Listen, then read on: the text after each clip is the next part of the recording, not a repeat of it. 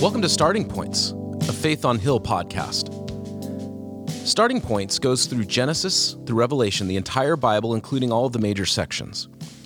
And it's designed to give an overview of each book and section of the Bible so that it can be a starting point for a person studying, reading, engaging with, wrestling with the Bible, which we believe to be the Word of God.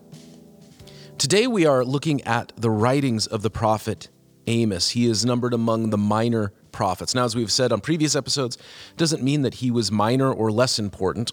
Rather, that designation between major and minor prophets have to do with the size of their work. Isaiah, Jeremiah, Ezekiel, Daniel wrote large volumes that could not be contained with others. You know, they had these things written down on scrolls, and there's limited space. So you couldn't share with other writers. You had to have one scroll or two scrolls, depending on the size of the book.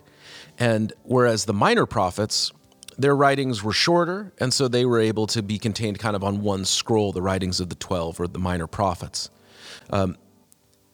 Now, Amos is one of the more prolific of the minor prophets. Some of the minor prophets, they had one chapter, 2 chapters. It's very short. Amos wrote multiple chapters. He's kind of on the more verbose side of the minor prophets. Now, we don't know much about him, but we know that he was from Judah. But he ministered or prophesied in Israel. We know from his book and the things he was talking about that he was a contemporary of Isaiah and Hosea, and you can go back on previous episodes as we talked about them. But he was a contemporary of theirs, and like Isaiah, he was from Judah, but he went north, left his home in Tekoa, which is in the southern kingdom of Judah, and went north and prophesied in Israel. Now, the first 2 chapters, he gives words of judgment from God to the surrounding nations, the nations that surrounded Israel. And then chapters 2 through 6, he gives judgment against Judah and Israel. And then chapters 7 through 9, he closes with a hopeful vision of the future. Now, we ask, what's the human story in these books? Amos is a guy who was called from obscurity into incredible significance. Any person who wrote the Bible is one of the most significant and consequential people in all of human history. It's always amusing to me when you think about that. Who would great historians and philosophers culminate a list? Who are the most important people in human history? Amos wouldn't make the list. Jonah wouldn't make the list. Samuel wouldn't make the list. Daniel, David, Matthew, Luke. Yet these were people that God called and inspired to write the scripture. And there is no more influential book in human history. In Western culture, up until relatively recently, most people learned to read and write by reading the scripture. Whole eras and cultures have been changed by the message of Jesus. And the scripture, the word of God, testifies to Jesus as Messiah and King, Lord, and Savior. If you were one who contributed to the writing of the Bible, and the Bible is a collection of 66 books written by over 40 authors over a 1,500-year period. If you are one of them, you are one of the most significant people in all of human history, and yet he wouldn't make the list. He was an obscure man, no big history or background that was worth noting, and yet he rose to this place of incredible significance both in his day and in generations to come. In Amos chapter 7, verses 14 and 15, he says, I was a shepherd, and I was also taking care of sycamore fig trees. But then the Lord took me from tending the flock and said to me, go and prophesy to my people Israel. Now, either he's lacking in self-esteem or he's incredibly humble. He's saying, I was nobody, I came from nowhere, I was not significant. And the only thing that has ever happened to me that is significant is that God told me to do something, and I went and did it. There's also the human story of going from where you were born to somewhere God sends you. That's a unique thing. That's a rare thing. Most people are not called to go somewhere else. Most of us stay where we're at and minister to where we're from. Most of us, are born in a place, and relatively speaking, we live in that place, and we are most likely able to connect with people who are like us. You know, if you were born and raised an outdoorsman in Montana, generally speaking, it's likely that you will have a better time connecting with other outdoorsmen in rural America than you would if you went and preached in the middle of San Francisco or New York or Portland or wherever. Also, I have a much easier time on the West Coast than I would in Middle America. I have a much easier time in West Coast cities and suburbs than I would, for example, like in rural Missouri. We had Jack Coltis on the Talk About Anything podcast a few months back.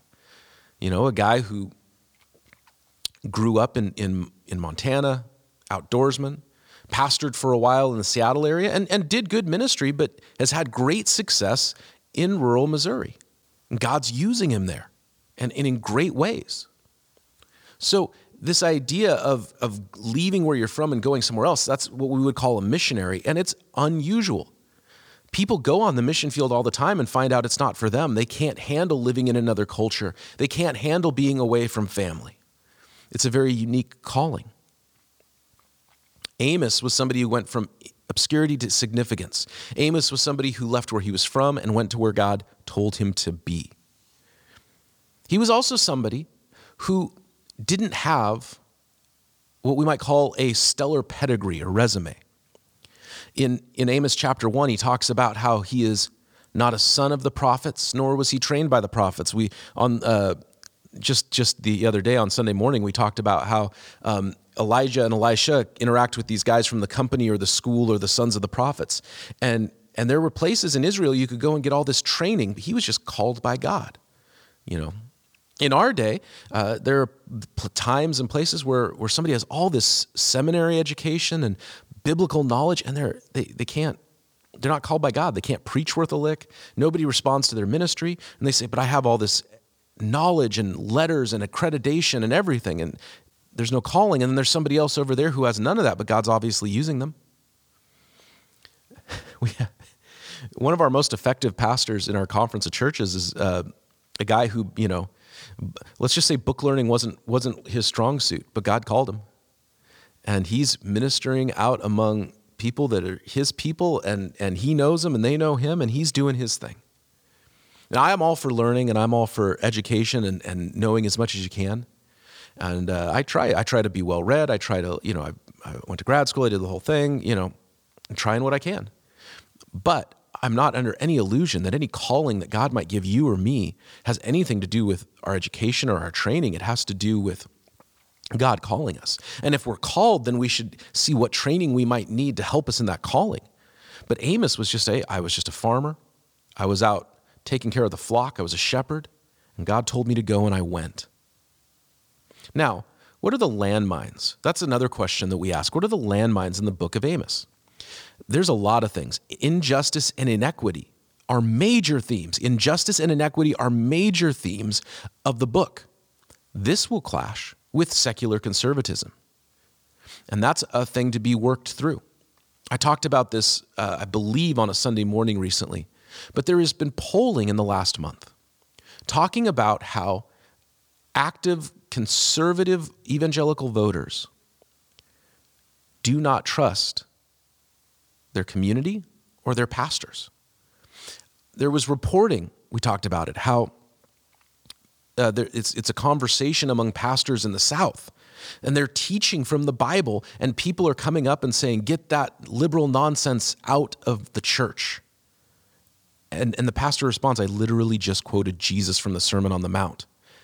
And one anecdotal story, a pastor said that, and the response was, well, that doesn't work anymore. As if the words of Jesus somehow don't work. Injustice and inequity are major themes of the book of Amos, and they will clash with secular conservatism. Immorality is also a major theme of the book. It's a major theme. Sins of moral consequence. And let's be honest, that'll largely clash with secular progressives or liberalism. Idolatry is a major theme, and that's going to clash with both sides, conservative, progressive, old, young, modern, traditional, whatever, because all of us have to fight the temptation to make idols of things. And these landmines exist in the book. I believe that somebody who is very political one way or the other will find something they like in the book, but something they do not like at all, something they want to ignore, something they want to reject. But God wants to speak to us his truth, no matter where we're coming from. Now, the most important question that we always ask on this podcast is, where is Jesus seen? Stephen, who is the first recorded martyr, that means the first person who we know died for their faith in Jesus. When he was sharing the gospel with the leaders of his people in Acts chapter 7, he directly quoted the prophet Amos, Amos chapter 5, to show the failure of human religion, of human self-righteousness. James, the half-brother of Jesus, who pastored the church in Jerusalem, he quoted Amos chapter 9 and Acts chapter 15 when all of the major church leaders got together in Jerusalem, and James quoted Amos chapter 9 to show that Jesus was the bridge to bring the Gentiles into faith, and that Christian faith was not just for Jewish people. These two moments where he's quoted are incredibly significant, not just in the history of the church, but in the history of the world.